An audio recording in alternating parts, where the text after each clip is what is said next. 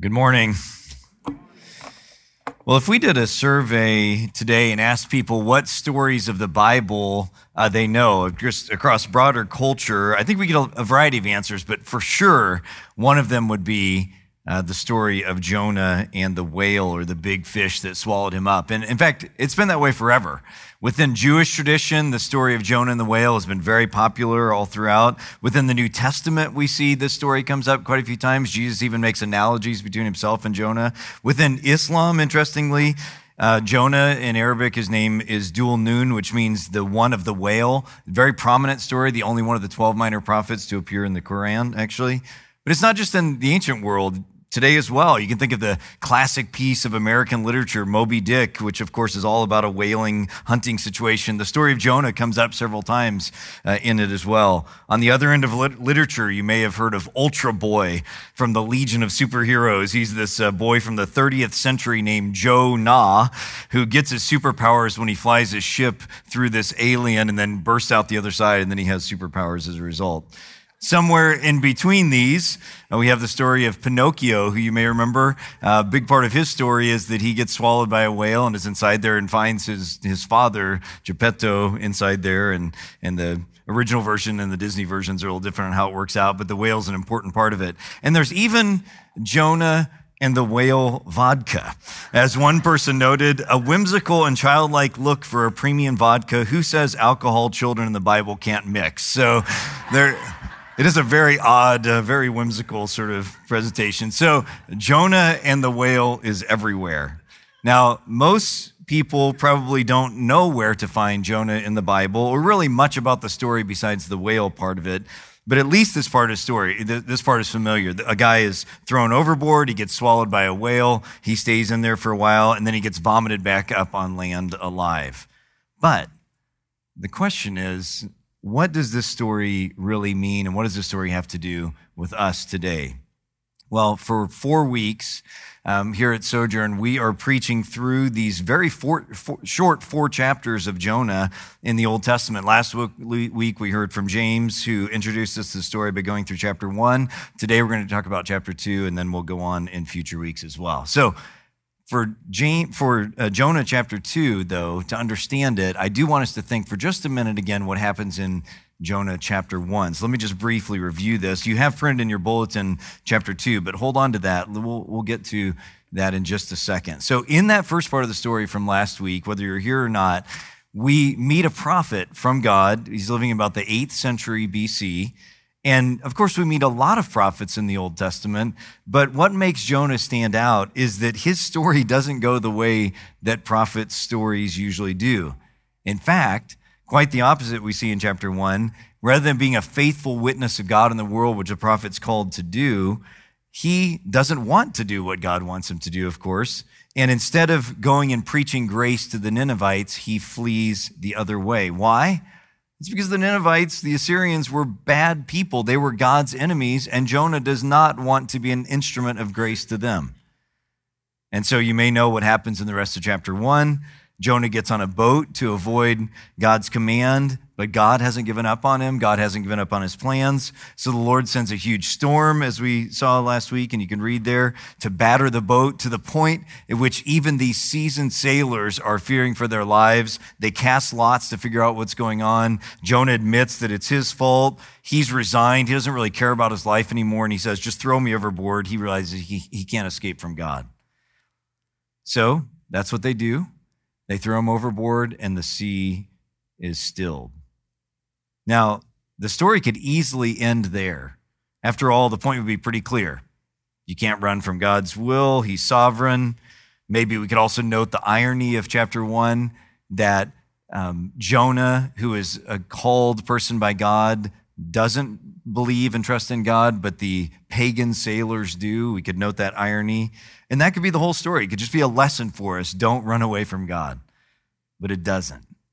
The story doesn't end there. And that's where we pick it up right at the very end of chapter 1, which should be where the chapter break is. It is in the Hebrew Bible, but it's not for us. And if you have a Bible there, you can see it on the screen, Jonah 1:17, which is really kind of the beginning of chapter 2. You have this totally unexpected turn in the story, which comes out of nowhere. It says in 117, now the Lord provided a huge fish to swallow Jonah, and Jonah was in the belly of the fish 3 days and 3 nights. What? I mean, we're so familiar with this story, we don't realize what an odd and totally unexpected turn in the story that is. After all, again, the story seems pretty straightforward. Disobedient prophet. He receives the judgment he deserves, just like the people that built the golden calf or anybody who turned against Aaron and Moses. End of the story. Lesson, don't disobey God. But that's not where the story ends. God appoints a sea creature, a leviathan, a whale, or some kind of huge fish, we don't know what it was, to come and swallow up and thereby to rescue Jonah, just like an ark traveling through the sea, enabling him not to drown as he anticipated, but to live for 3 days and then have life afterwards as well. And so at the end of chapter 1 and then the beginning of chapter 2, this giant fish appears, the one that makes Jonah so famous. And then chapter 2 ends in chapter 2, verse 10, with the opposite of this happening. Again, he's swallowed up after 3 days, and he is now vomited back on dry land. And then if you look at 1:1 of Jonah and 3:1 of Jonah, you see that what happens is that God reboots the story. In 1:1, it says there that the word of the Lord came to Jonah, the son of Amittai. And then after all the events of chapter 2, it starts over. The word of the Lord came to Jonah a second time. And this time he goes and preaches to the Ninevites. So between that reboot of the story, what happens? What is happening in chapter 2? We have what I like to think of a fish sandwich here with the giant sea creature appearing in 117 and then 210. And that's all we have from this famous whale that's even made his way to a vodka bottle. He swims away. We never hear from him again. His entire role in the story consists of swallowing and vomiting, of eating and burping. It's really comedic. In fact, a lot of scholars, Jewish and others, have pointed out that in a lot of ways, Jonah is a comedy, in the sense that there's such crazy things that happen into it. It kind of gives you the sense of its comedic value. You see, a sea creature capable of swallowing a person whole such that they could live inside, a leviathan, a whale, a great fish, all throughout the Bible is a symbol of chaos. It's a symbol of a monster representing chaos and destruction. I mean, the Jewish people were not seafaring people like a lot of people in the Mediterranean. When they played Jewish Settlers of Catan, they did not use the expansion pack. They just stayed on the island. And they were very non-seafaring people because they saw the sea as darkness and chaos, even death. In fact, it's interesting to sort of trace this idea through the Bible because God is often depicted as controlling and separating the land from the waters as an act of his power. I mean, think that's what happens at creation. It's a separating of the land from the waters. At the Exodus, it's the separating of the Red Sea to save his people, the crossing of the Jordan, and it goes on and on. Jesus on the Sea of Galilee. Those are all images of God's power over chaos. And so the role of the great fish here is remarkably tame and even comedic. And we might get into, and this happens especially in the modern period, speculations about what kind of fish was big enough to swallow a person, why the stomach acids didn't kill him for 3 days, what kind of fish he ate in there, did he find treasure from a ship, all the kind of things that happen in Pinocchio and all these things. That misses the point.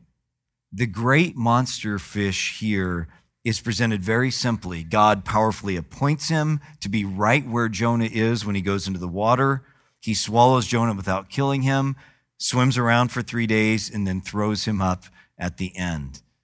He's probably the most famous fish in the world, but that's all he does.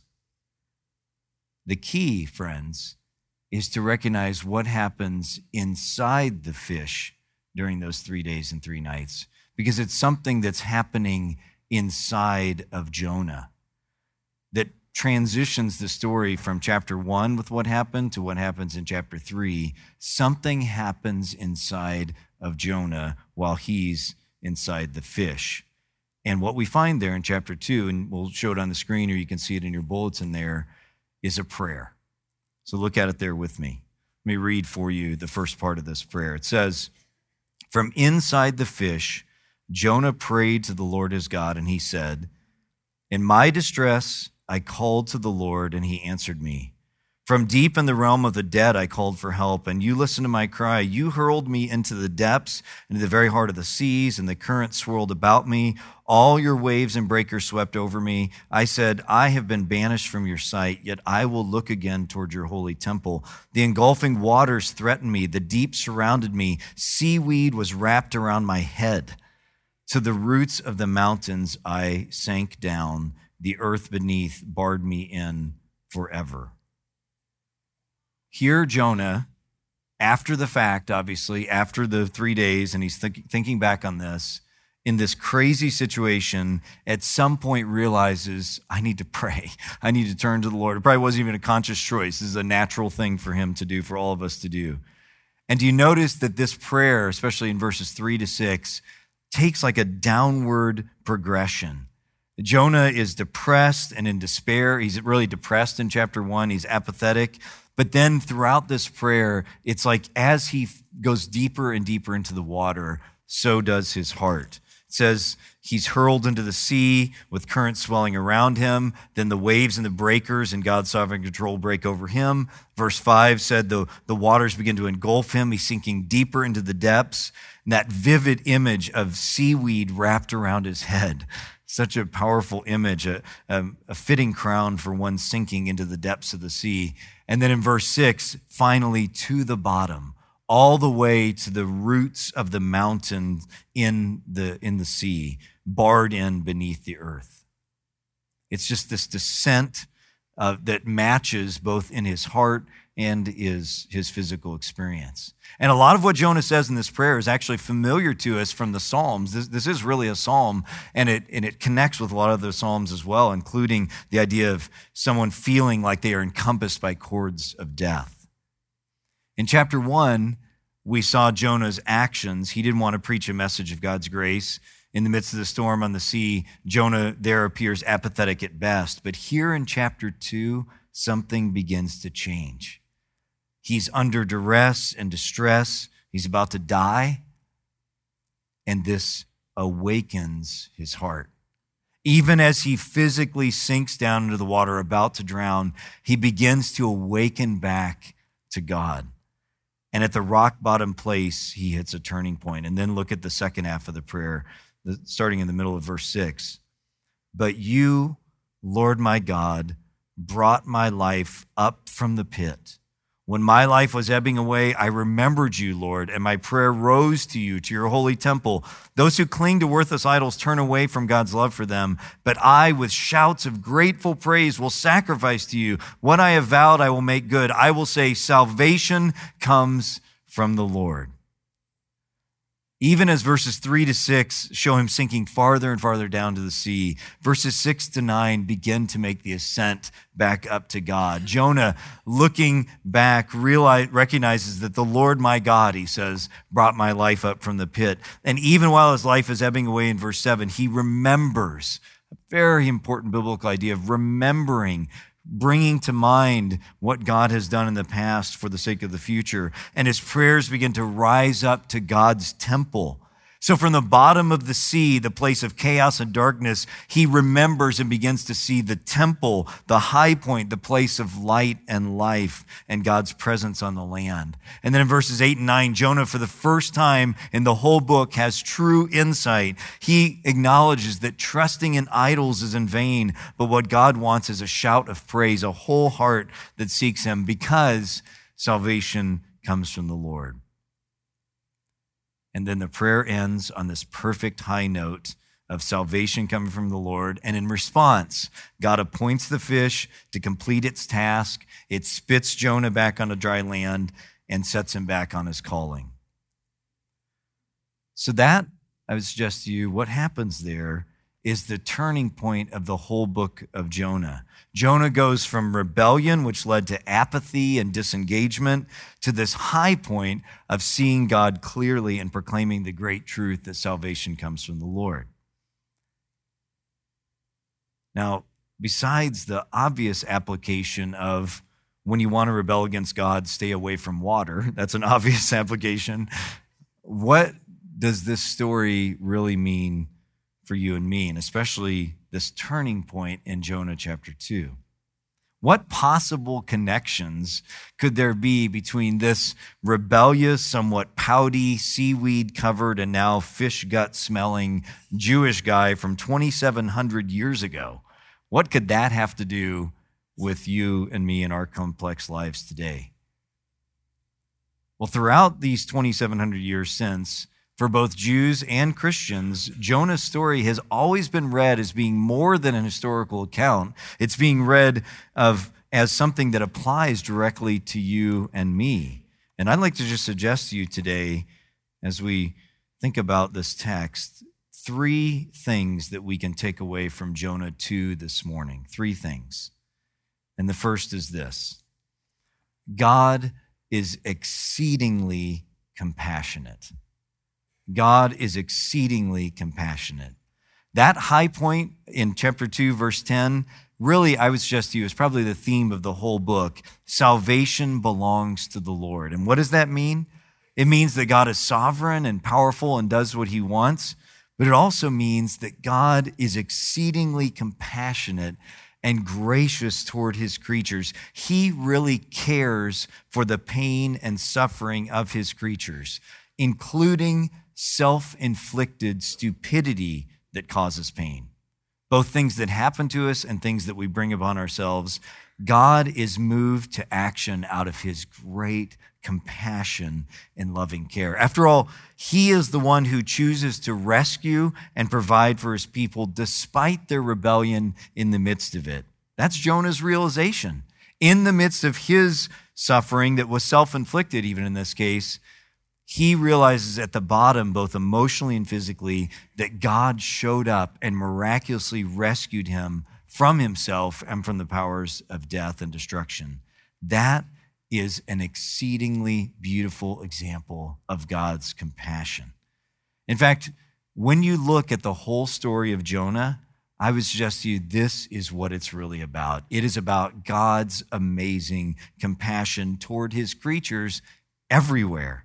It's his compassion toward his rebellious, non-covenantal people, the Assyrians, the Ninevites. That's what motivates the whole story. It's wanting to show compassion on these people that God commissions Jonah in the first place. And we'll see in chapter 3, when we get to that God is compassionate even towards his enemies because they're made in his image. He has no covenant with them. They're wicked, but he preaches a message of repentance to them and then welcomes them. In fact, in chapter 4, we'll see in a couple weeks' time that this compassion of God is exactly what made Jonah so mad. In chapter 4, verse 2, it says, "Isn't this what I said, Lord, after the Ninevites repent? When I was still at home, this is what I tried to forestall by fleeing to Tarshish. I knew that you're a gracious and compassionate God, slow to anger and abounding in love, a God who relents from sending calamity." That's true of who God is, even though Jonah, as we'll see in chapter 4, isn't thrilled with that towards others. He wants it for himself. But you see, God is not only compassionate towards his non-covenantal people, he's also compassionate towards a rebel among his own people.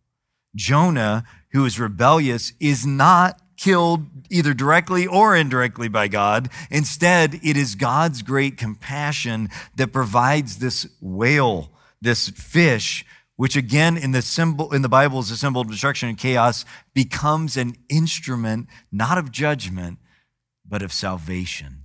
It is a great fish of compassion that Jonah experiences.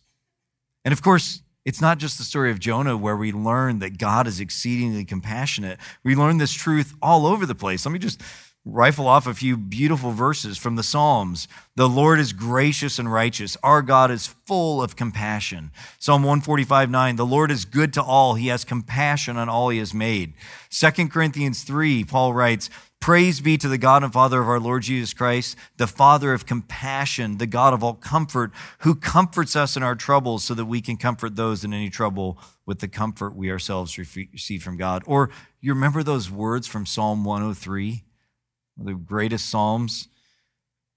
The psalmist writes, praise the Lord, my soul, all my inmost being, praise his holy name. Praise the Lord, my soul, forget none of his benefits, who forgives all your sins, heals all your diseases, who redeems your life from the pit and crowns you with what? Love and compassion, who satisfies your desires with good things so that your youth is renewed like the eagles.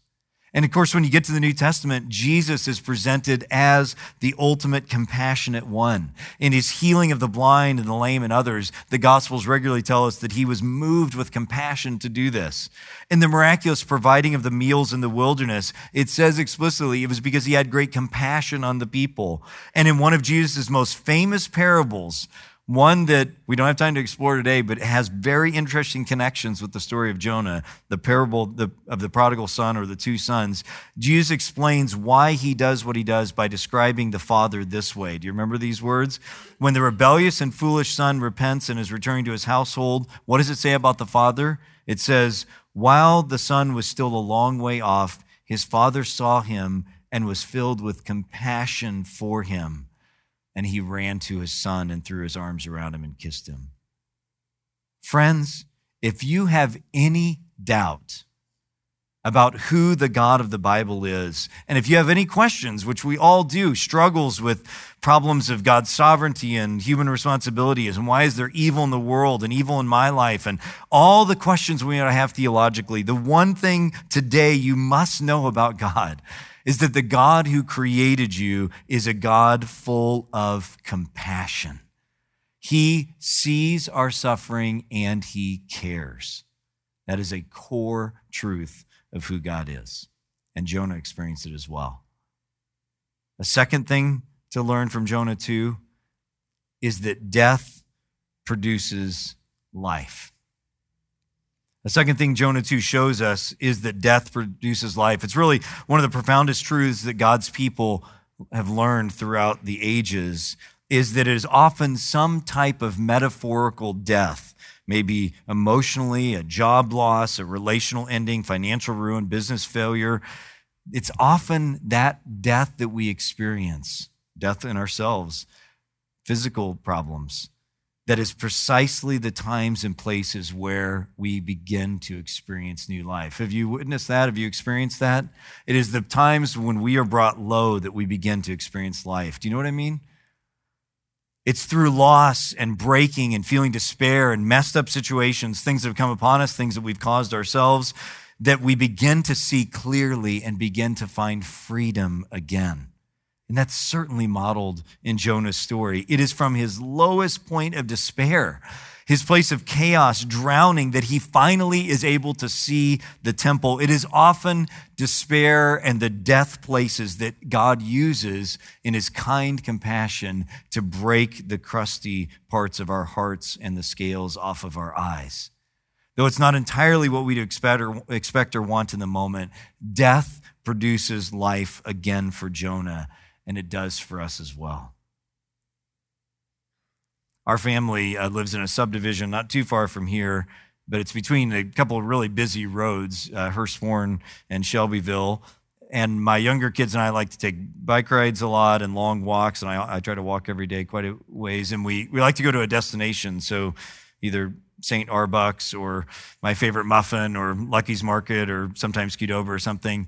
But the problem is, for several years, we couldn't figure out how to get to these places because it's very dangerous to go on these roads without sidewalks and things like that. But then a neighbor of ours told us that there's actually some secret passageways, and they really are secret passageways that go from the subdivisions that connect ours together into this big parking lot from which you can get to all these places. And if you go through another secret passageway, you can get into this other subdivision. And so, having been told where they were and doing a little exploring, we found them several years ago. Now we use them all the time. And one of them is at the end of this very long, quiet, dead-end street. It's a subdivision that has no outlet at all. You go into it and you have to go back out the same way. There's signs that say no outlet. And at the very end of this subdivision, it's a very long street, and it's clearly a dead end. There's just this wooden picket fence, 6-foot-high picket fence there. And there is no outlet. Until you get right on it. And then it turns out that even though it clearly looks like a dead end, the two fences have been built in an overlapping way, and there's a little gap between them, just the size for a bicycle to get through, that you can only go through once you're right on top of it. And you'd never know it was there because from far away and even pretty close, it looks like a dead end. Every time I go through that, and I go through it almost every day, walking or on a bike, I'm just aware of what a powerful illustration that is of the fact that things that look like a dead end in tight places are often the place of life. Because once you get through that, you're on this dead end street, it opens up into this massive parking lot from which you can go all different kinds of directions. It is really a remarkable experience. Every time I come through it, I think that again. I think I'm going to use this as a sermon illustration, but I also think it's really true that things in our lives, and maybe today some of you are at this dead end place, or you're heading towards something and it's a dead end. You have no idea what's going to happen. God often opens a way and brings us through a place of life that's larger than the place we were before through that. It stinks, it's painful, it hurts, but death does produce life if we submit ourselves to it. And this leads to the third and final thing I want to say that really just ties these together, and that is that in all the variation of human experience, God's compassion is bigger. Tying this all together, what do I want you to take away from this message today? I've been asking myself that, and I'll make it very clear. I want you to understand from Jonah that in all that happens in our lives, including the wide variety of human emotions and experiences, God's compassion toward us is bigger than all of them. Because you see, the human experience for all people, including Christians, is moments of faith, of clarity, of despair, of rebellion, of foolishness, of apathy. Our lives are a contradiction. They are full of all kinds of things. And anyone who, I don't trust anybody who doesn't talk that way. Anyone who acts like everything is okay is not the reality. Our lives are full of all kinds of contradictions, but God's compassion and kindnesses are bigger than this always. Part of what makes the Jonah story so intriguing and memorable and powerful is that Jonah is actually not a hero of the faith like Abraham or David. He is, as one commentator says, a holy man as screw up. He's a comedic figure. He does everything wrong almost, yet through him, God still does right. Have you noticed that in the story of Jonah, everyone and everything else in the whole story obeys God? The sailors, the captain, the whale, the Ninevites, the king, the plant, the worm, everyone except Jonah obeys God. It is remarkable. And yet, God is compassionate on Jonah and rescues him and uses him. In fact, at the end of the story, as we'll see in chapter 4, it turns out to be a lesson to Jonah, the whole book does, about God's compassion. In fact, there are several fascinating ways to think about Jonah as a holy man screw-up that's similar in the Gospels to my favorite, and yours maybe too, Peter, who Jesus calls Simon Bar Jonah, son of Jonah at one point, and who has a similar reluctance in Acts chapter 10 to go and preach to the Gentiles. There's a lot more to explore there. But again, another character who is very flawed, yet knows the compassion of God. The point is that our lives, friends, are very mixed, and to live the Christian life is not a sunny, unidirectional journey towards greater ease and glory every day like we'd expect. The Christian life is full of contradiction. As one person has wisely observed, while loving Christ, we find ourselves turning from him. While trusting Christ, we often battle fear and anxiety. While serving Christ, we often struggle with disappointment about events in our lives.